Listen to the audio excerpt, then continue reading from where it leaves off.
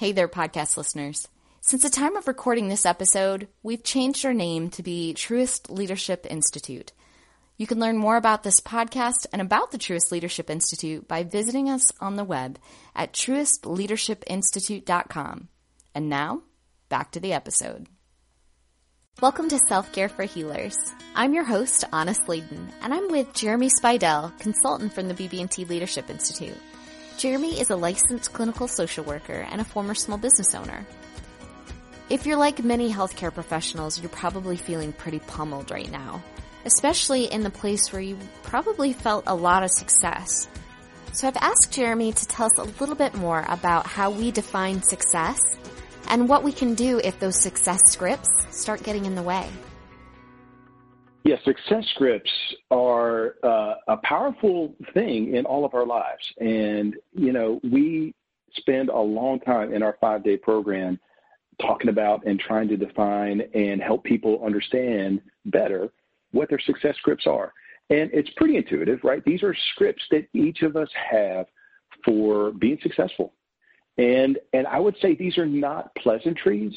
Like one of them could be, for instance, be pleasing, right? Some people have this desire or need to be pleasing, and if they are not pleasing to others, it can feel like their whole world is starting to crumble. And these aren't little hallmark pleasantries like, oh, I just want to be pleasing today. Like, these are, in the original psychological theory that's behind this, these were called drivers. Like, no nonsense, you better be pleasing today or else. And the or else part is we get these self-limiting beliefs that start to get activated on the other side.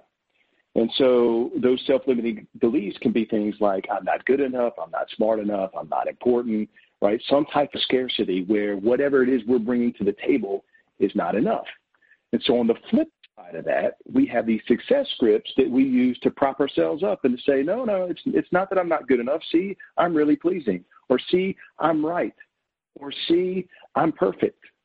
Right? We have all these success scripts that are going on the other side in the background and sometimes in the foreground that we use to make ourselves feel okay about who we are and feel okay about the world around us. So what do we do about them? Well, one of the first things is to look at those success scripts that you have, and if you can, reframe them to ones that are a little more reasonable. So, for instance, if one of my success scripts is be pleasing, well, I can't please everybody all the time. That's not my job. But I can be kind. I can try to be kind to other people. Like, I'm okay with that, right? Or if it's be perfect, well, perfection's not going to happen, right? So let's rephrase that into something that's a little more realistic and is not going to drive us crazy. So maybe be excellent, right? Like, if I want to pursue excellence and understand that is not something that is going to be perfect, that's an okay thing. It's a dangerous dance for me, though, as a recovering perfectionist. Like, excellence can start to blur the lines into perfection if I'm not careful. But there's some ways that we can take some of these things and maybe instead of saying be strong, it's be courageous, right? Maybe there's some other words that we can use that are a little healthier and a little help us be more functional. The other thing you could do is to take a deep look into your own, if you've developed one, your own leadership purpose statement and or your own values, right? And so if some of my values are to connect with others or to be authentic or to chase joy, right? I've heard lots of these different things in conversations with others, and those are some of my own values right there.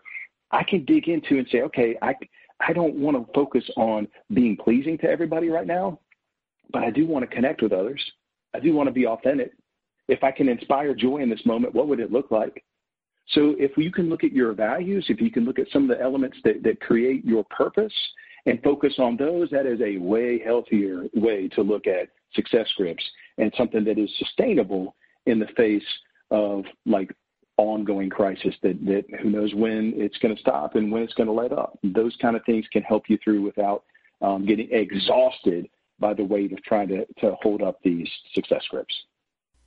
We've loved making this podcast, and we hope that we've hit the goal of helping you feel better, lead better, and treat better. And we'd love to hear from you to make sure we're hitting the mark.